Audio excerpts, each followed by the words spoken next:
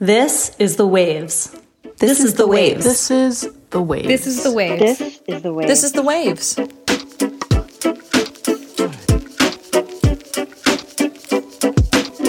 Welcome to The Waves, Slate's podcast about gender, feminism, cowboys, and Campion. Every episode, you get a new pair of women to talk about the thing we can't get off our minds, and today, you've got me, Jen Johans, a critic and three-time national award-winning writer at filmintuition.com and host of the podcast Watch with Jen. And you've got me, Inkoo Kang, the TV critic at The Washington Post, and the creator and host of the podcasts All About Almodovar and All About Campion, about the films of directors Pedro Almodovar and our director du jour, Jane Campion. When you hear the term movie western, the first images that likely spring to mind are of John Wayne, Clint Eastwood, Gary Cooper, or Sam Elliott in shit kickers and Stetsons sitting tall in the saddle in the middle of the southwestern desert. It's a distinctly macho genre on the surface that some say deals uncomfortably with the racism of quote-unquote cowboys and Indians plotlines where vengeance and male pride rules the day. However, when you look further, you just might be surprised by the complexities of the characters and themes you'll discover have been there all along, since its earliest days as one of Hollywood's most profitable genres. It's also the one most reflective of the history, politics, and mythos of America, and its place in the world. From High Noon to The Power of the Dog, today, we're taking the reins. While my relatives were big fans of westerns, besides the movie Tombstone, which is a family favorite, as a feminist and liberal, it really wasn't a genre I appreciated until I devoted a course to it in my self-designed film studies baccalaureate program and began to see just how subversive, diverse, and richly seductive it was overall, particularly for someone who loves analyzing sex, gender, psychology, and subtext. I'm also fascinated by the way it's evolved over the years, which we'll get into with The Power of the Dog. But how about you, Inkoo? Why did you want to talk about this? This is a topic I can't stop thinking about because so many of the art house westerns that have come out in recent years, I think actually many inspired by the TV show Deadwood, have really tried to revitalize and update the western. And I think it partly does that by grappling with themes I feel like few other movie genres do. And of course, it's always great to have movies that try to do what other movies do not. I still love many of the tropes of the Western. I'm really interested in characters who, because of the freedoms of quote-unquote the West, are allowed to create their own worlds, and we get to watch them either take advantage of their creations or, just as likely, be subsumed by them. I'm also fascinated by what I think is the Western at its richest, which is people trying to decide, either as individuals or as a group, how much and what kind of violence is allowed in a society where the social contract has yet to be signed by everyone. And finally, I love movies where characters, male or female, are unburdened by social norms and thus are trying to figure out what they can or can't do with this freedom. And that actually describes several of the westerns that we will discuss today. Coming up next, you'll hear Inkoo and I each tackle a few westerns we enjoy from the past and present that really showcase the genre's range and subtext when it comes to sex and gender.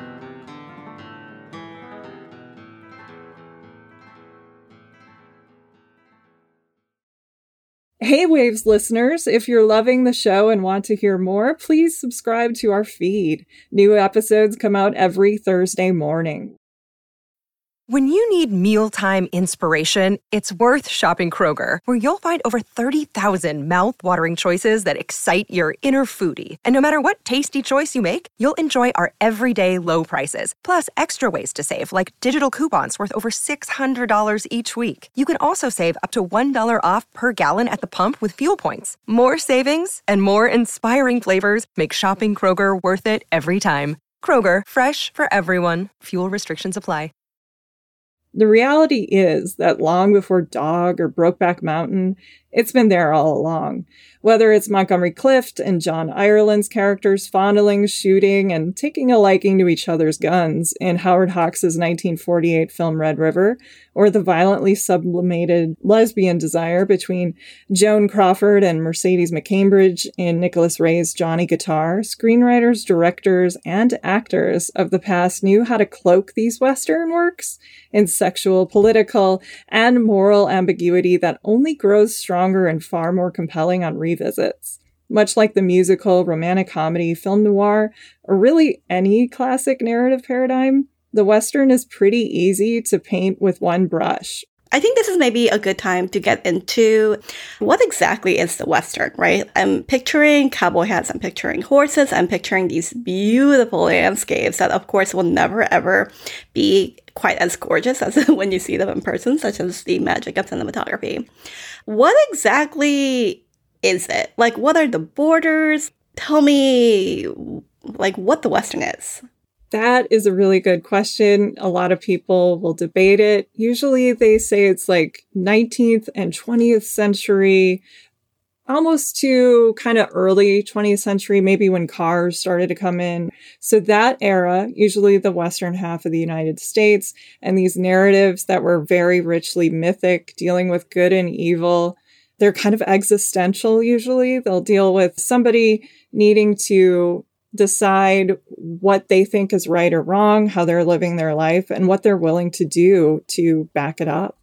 Do you think of it as a really nostalgic genre? Because I think, you were talking earlier about how you would watch these movies with your grandparents, but something I've definitely noticed is that, when these movies, I think when they were sort of like at its height in the 1950s, were sort of harking back to an earlier period, an earlier, more sort of socially free period, and also evoking these landscapes that probably started existing less and less. If we're thinking about sort of like Eisenhower's highway project, also another post-war project, you are sort of seeing the disappearance of these natural landscapes. We're getting greater access to them through these highways, but also the construction of these highways are sort of like a marring of that landscape. I think in the 1950s, it was really fascinating because while there were some nostalgic Westerns, especially like Rio Bravo, which I'll get into in a little bit, there were also ones that were dealing with the aftermath of World War II and Joseph McCarthy and the Blacklist, the Korean War, America's foreign policy, and also what we have done as a country with war and to the Native Americans and also to Mexico. There were some very dark, fascinating Westerns in the 50s. I love the ones by Anthony Mann. They don't really get mentioned as much as like the Hawks or the Ford Westerns, but there's some really fascinating stuff. What do you like about them? Well, there's one called Man of the West with Gary Cooper, who I love. He's in High Noon. It's kind of the dark side of Gary Cooper, maybe like what would have happened to his character after High Noon, where he has to ask himself what he's willing to look the other way on. Naked Spur is another one where Jimmy Stewart is playing a bounty killer or a bounty hunter who is going after people to kill them to bring them in for money. And it's a darker side of Jimmy Stewart than you would imagine. And I think Anthony Mann worked really interestingly with him in this era. So it's a way to get these sort of like good guy actors that from classic Hollywood and get them to play these like darker figures. Do you think that's part of like why the genre gained so much popularity in that 1950s era? I think that's part of it. Also, that was when the rise of TV started to happen. So that's when widescreen and CinemaScope and all of the beautiful cinematography really started to make a dent. I mean, it had been there all along in noir and other, like Wizard of Oz, of course. But in the 50s, there was something about the grandeur of the Searchers on the big screen versus like seeing it in your house. And I think that was part of the appeal.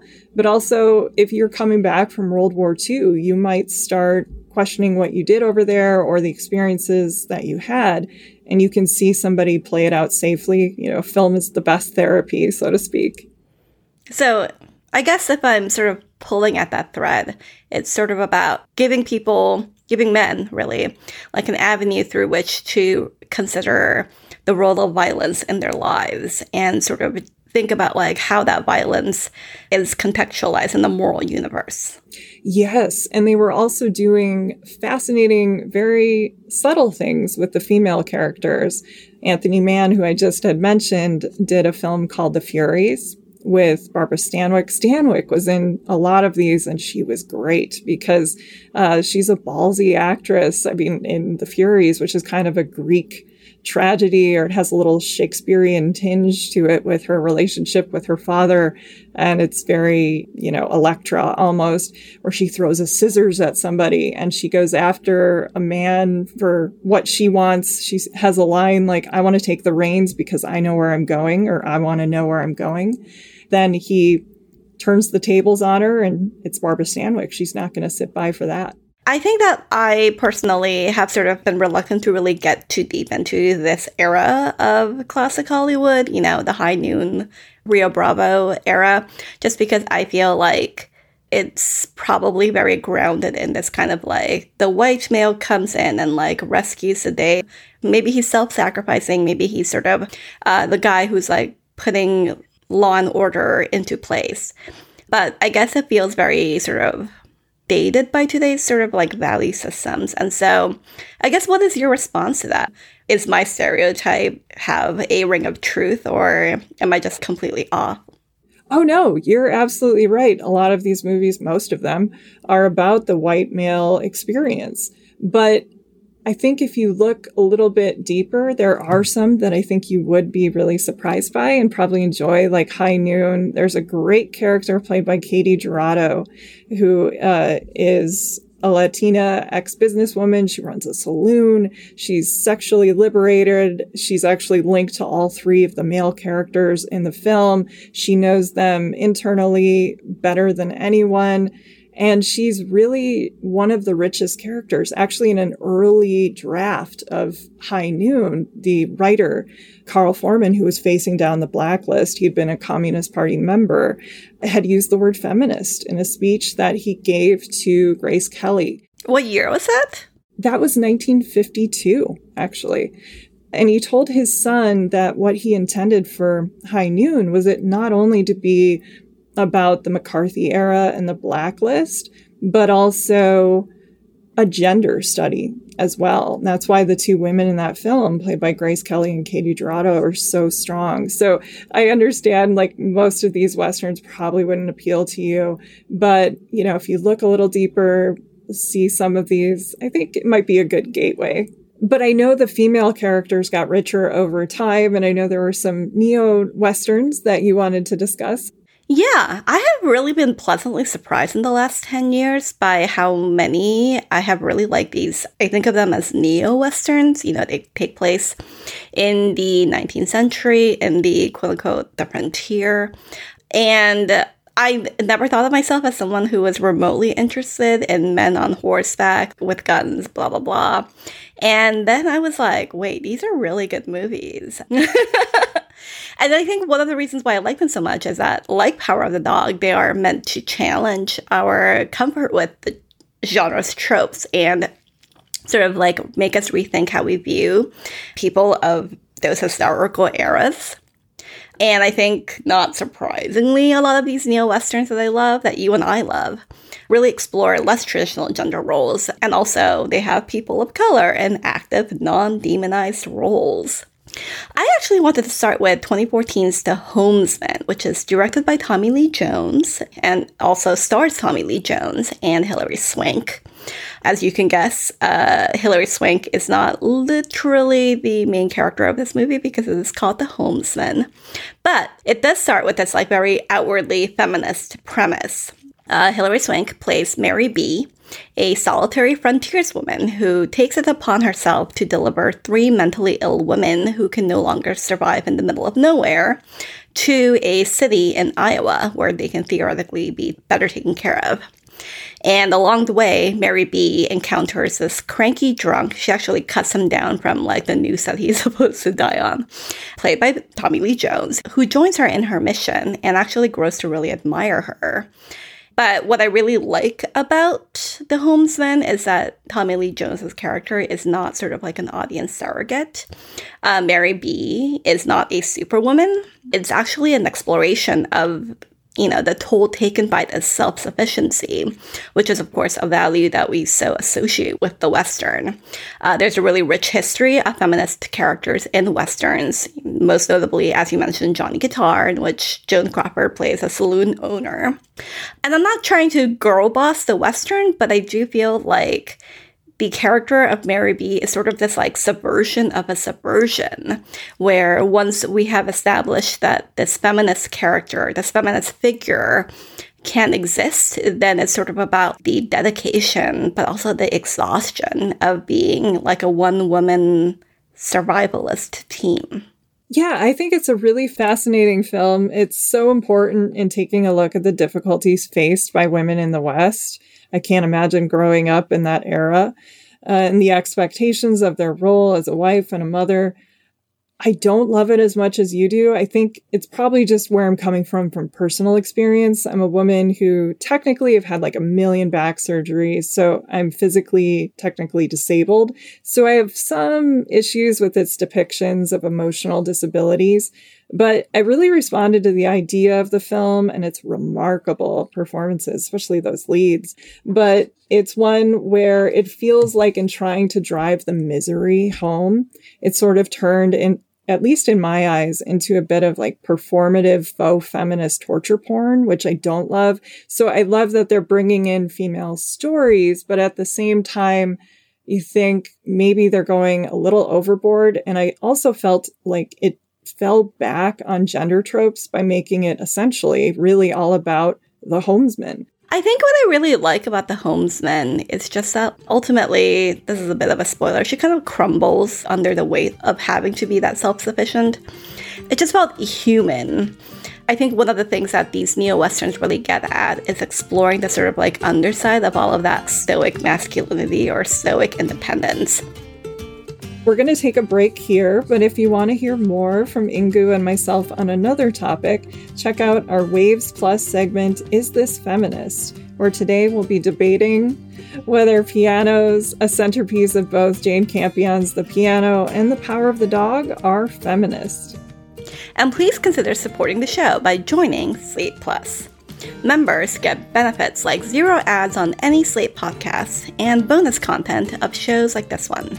To learn more, go to slate.com/thewavesplus.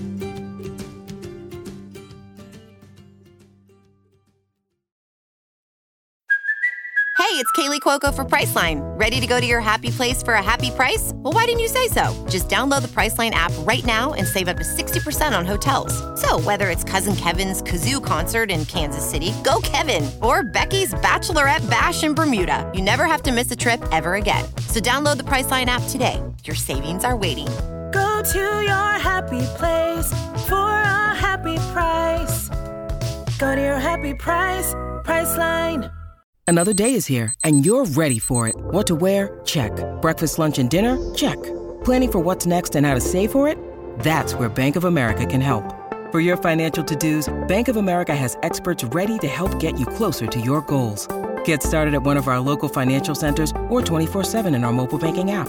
Find a location near you at bankofamerica.com/talktous. What would you like the power to do? Mobile banking requires downloading the app and is only available for select devices. Message and data rates may apply. Bank of America NA, member FDIC. This brings us to our main focus today on my favorite film of last year, Jane Campion's The Power of the Dog, which raises so many valid questions about gender roles and expectations of masculinity as embodied by 3 very different men, played by Cody Smith-McPhee, Benedict Cumberbatch, and Jesse Plemons within the confines of the Western. And we are going to get into some spoilers here, but you will probably, as with literally any movie discussion, get more out of our conversation if you have seen the movie, which you absolutely should because it is fantastic. So Jen, I have seen so many descriptions of The Power of the Dog as being about, quote-unquote toxic masculinity, which is like on the one hand true, and on the other hand, I think wildly insufficient as a summary of the movie, which I would say is sort of a feminist movie about men. So let's talk about like this toxic masculinity part first. I think we're conditioned by the genre to really respond to the alpha show of power. When we first see Benedict Cumberbatch, I mean, he's your classic swinging dick, essentially. He's got that voice. He's walking a certain way. He's hassling Cody Smith-McPhee, who's an effeminate paper flower maker working with his mom.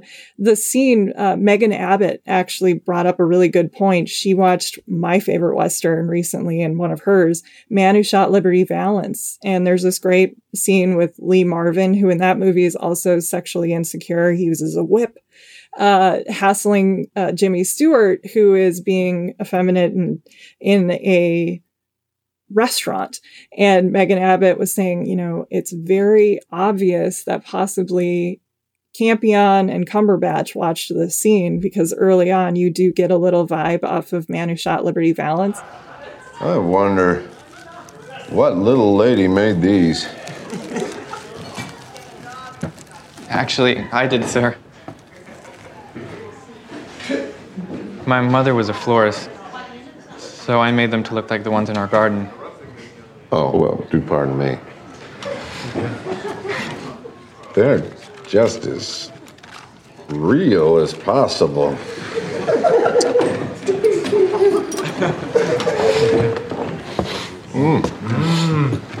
Now, gentlemen, look, see, that's what you do with the cloth.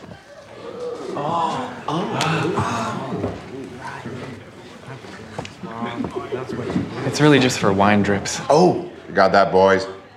Only for the drip. It's such a fascinating movie. I think what's great about the Western is you think of it as these wide open spaces where you can be who you are, but it becomes super claustrophobic.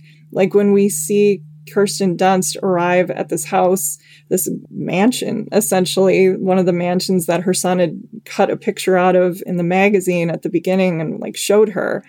When she gets there, it's dark, it's foreboding. You have Benedict Cumberbatch, like almost like a bad guy in a movie, which he is, under the light there to greet her and correct her for calling him brother. Yeah, it's almost like this sort of like gothic element where the only thing she has done, quote unquote, wrong is like marry this guy who's so desperate to marry her. Played by Kirsten Dunst's real life husband or real life partner, Jesse Plemons. And she gets there and it's almost... It's not quite Rebecca, but it sort of has this element of like this woman marries into this very wealthy family. And then basically her life turns into a shit show. It does. It's sort of yellow wallpaper, or there's a scene where she's wearing a pink floral dress and it basically matches her bedroom wallpaper and she's already disappearing into this landscape. Another really important part of that is that she starts to drink in a way that she never had before. Yeah, it's heartbreaking. You brought up the toxic masculinity. One thing I love about Campion is she never wastes a moment.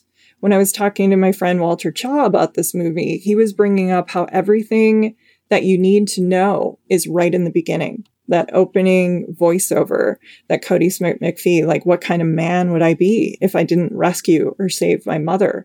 And then one of the early lines, again, Ingu warned you for spoilers, you have Benedict Cumberbatch talking about anthrax. And all of that is going to come back. And so I saw that again yesterday when I revisited the piano for this discussion. She just really doesn't waste anything. She subtly puts in these clues, and it's very rich on revisits. I think what I really like about the sort of toxic masculinity aspect of this movie is that it is so very much about, even though theoretically Phil, who we find out midway through the movie is a closeted gay man, theoretically has all of the space to be himself and sort of has created this like small little world in his ranch or close to his ranch where, you know, he keeps his gay pornography, where he sort of masturbates with a scarf that used to be owned by his dead lover. Even though he has all of that, so much of his life is really revolved around this performance of heterosexuality, and not just heterosexuality, but sort of this like overcompensating hypermasculinity. I think one of the things that really bothered me when I initially watched The Power of the Dog is that Benedict Cumberbatch and Jesse Plemons, who of course look nothing alike, are supposed to play brothers, and also they have very different accents. And then I think as you learn more about Phil, it becomes more obvious. Phil, who has a classics degree from Yale, that he probably just sort of like adopted this very working class pantomime of heterosexuality as part of like his being in the closet. You know, when he's making fun of Kirsten Dunst's inability to play the piano, he calls it a piano. Like, Phil is absolutely capable of saying the word piano, but he is so caught up in sort of this thing.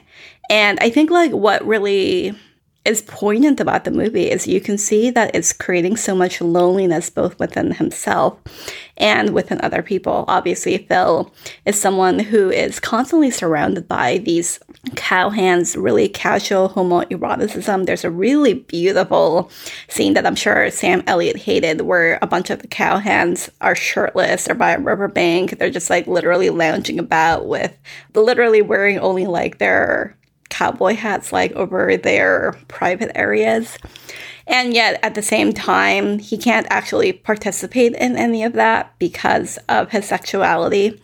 And so he goes to be alone. And because he is so keeping himself apart by being in the closet, his brother, who he lives with and who he weirdly sort of shares a bed with, even though they live in a mansion, like, his brother is desperately lonely. And of course, like, his brother is going to run away and marry a woman behind Phil's back because, like, this one man's loneliness is sort of like radiating outward. And I think it's sort of this like really remarkable commentary on our romanticization of solitude and isolation and self-sufficiency with the Western, where, again, it just sort of brings back this human element of, yeah, like, all of this stuff, like, looks really cool, but, like, these people were desperately unhappy. But talking about toxic masculinity and these roles, it is really sad when you get to see who Phil really is. Like, it comes out late that he studied classics, and he was very intellectual, and you get a sense that he was born in this environment. He is playing a part. And it's only when he hears the sound of them making love next door, and then he goes and there's this ritual that he does with the saddle, and it's very erotic. Bronco Henry, his like ex-lover's saddle. Yes, Bronco Henry. And when he's with the scarf, you get a sense of this great love that he had and lost, or maybe this unrequited, or we're not sure exactly what happened. And it is pretty heartbreaking. It's fascinating. Campion does this a lot in her movies, the torture, deconstruction. So The Power of the Dog was shot in New Zealand, again, to the horror of Sam Elliott, even though many Westerns have been shot not in the US. You know, Jane Campion, as a director from New Zealand, has often shot in New Zealand, really took advantage of that, of like those really lush landscapes, even before Peter Jackson did. And I think what's really notable about the scenery here is that it is like simultaneously really lush and yet sort of empty.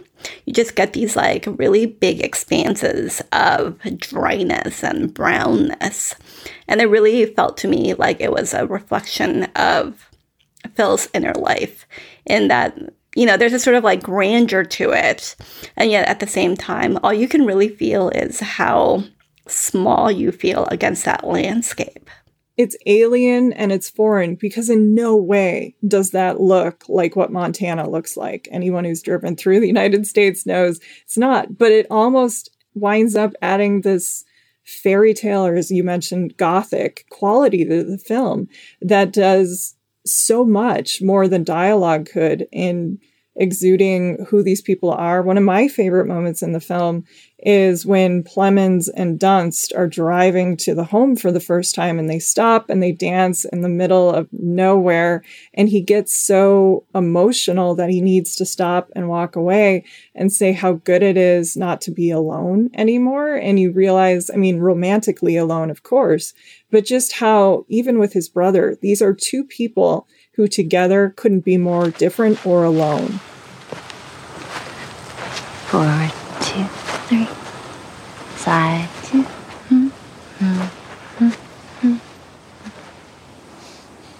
What is it, George? I just wanted to say how nice it is not to be alone.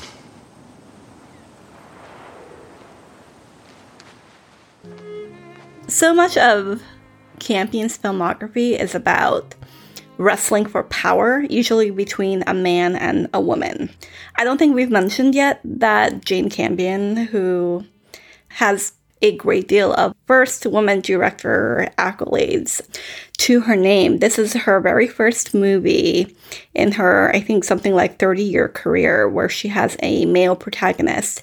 And what I thought was really interesting about this movie is that instead of her sort of like usual preoccupations with men and women dueling each other for power or for equality, this is really about these two very different styles of masculinity being for power. On the one hand, you have sort of like the obvious macho-ness of Benedict Cumberbatch's character, who is almost camp in how masculine he is. There's like literally a scene where Cumberbatch's character walks up to a bull and then sort of castrates it barehanded with just a knife. That's a little Freudian. Yes, apparently Cumberbatch went to bull castration school. But the point I'm trying to get at is that Bill is so caught up in this game of like trying to prove that he's not gay by trying to prove that he is like the most masculine man who has ever lived, other than, of course, his idol, Bronco Henry, that he doesn't see the power that you can have from just sort of being this very effeminate, very like openly queer-coded man, and he never sees his comeuppance coming.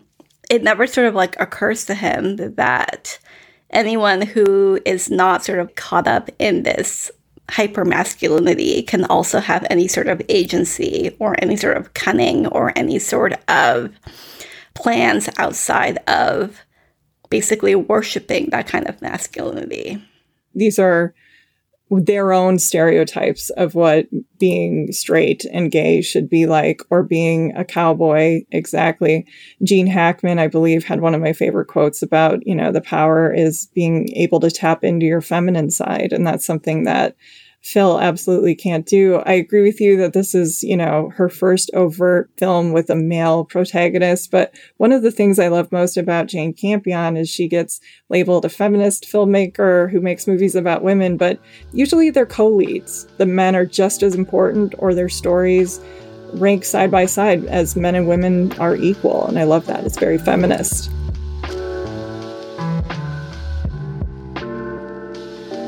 Before we head out, we want to give some recommendations. So, Ingu, what are you loving right now?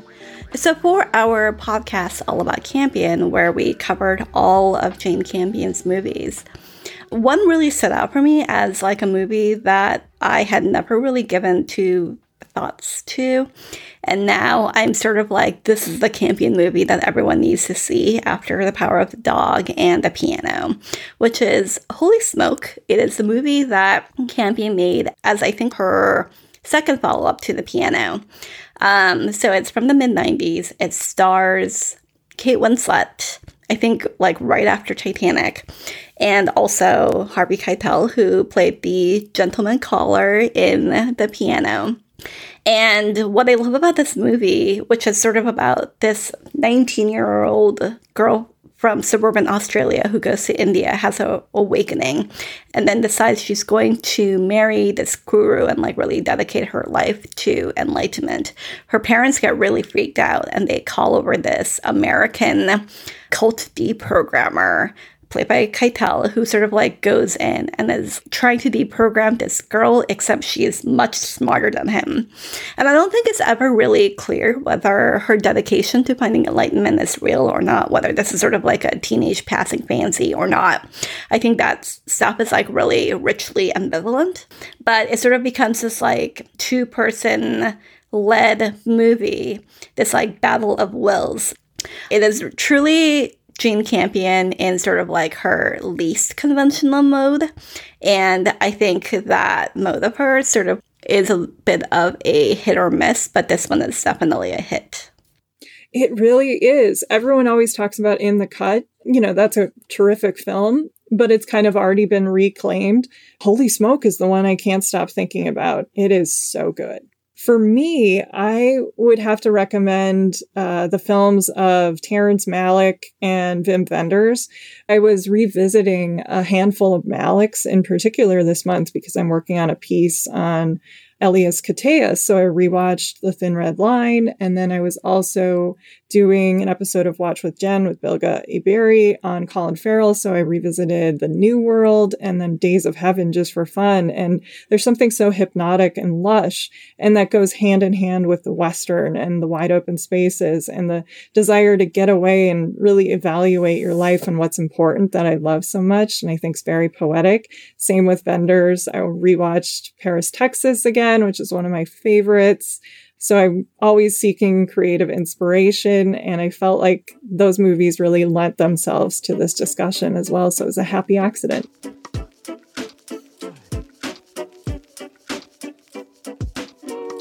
That's our show this week. The Waves is produced by Shayna Roth. Shannon Paulus is our editorial director, with the wonderful June Thomas providing oversight and moral support. We'd love to hear from you. Email us at thewaves@slate.com. And The Waves will be back next week. Different hosts, different topics, same time and place.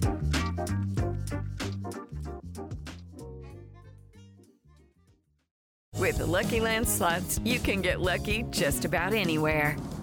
This is your captain speaking. We've got clear runway and the weather's fine, but we're just going to circle up here a while and get lucky.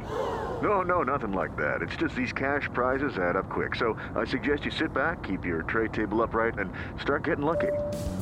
Play for free at LuckyLandSlots.com. Are you feeling lucky? No purchase necessary. Void where prohibited by law. 18+ terms and conditions apply. See website for details.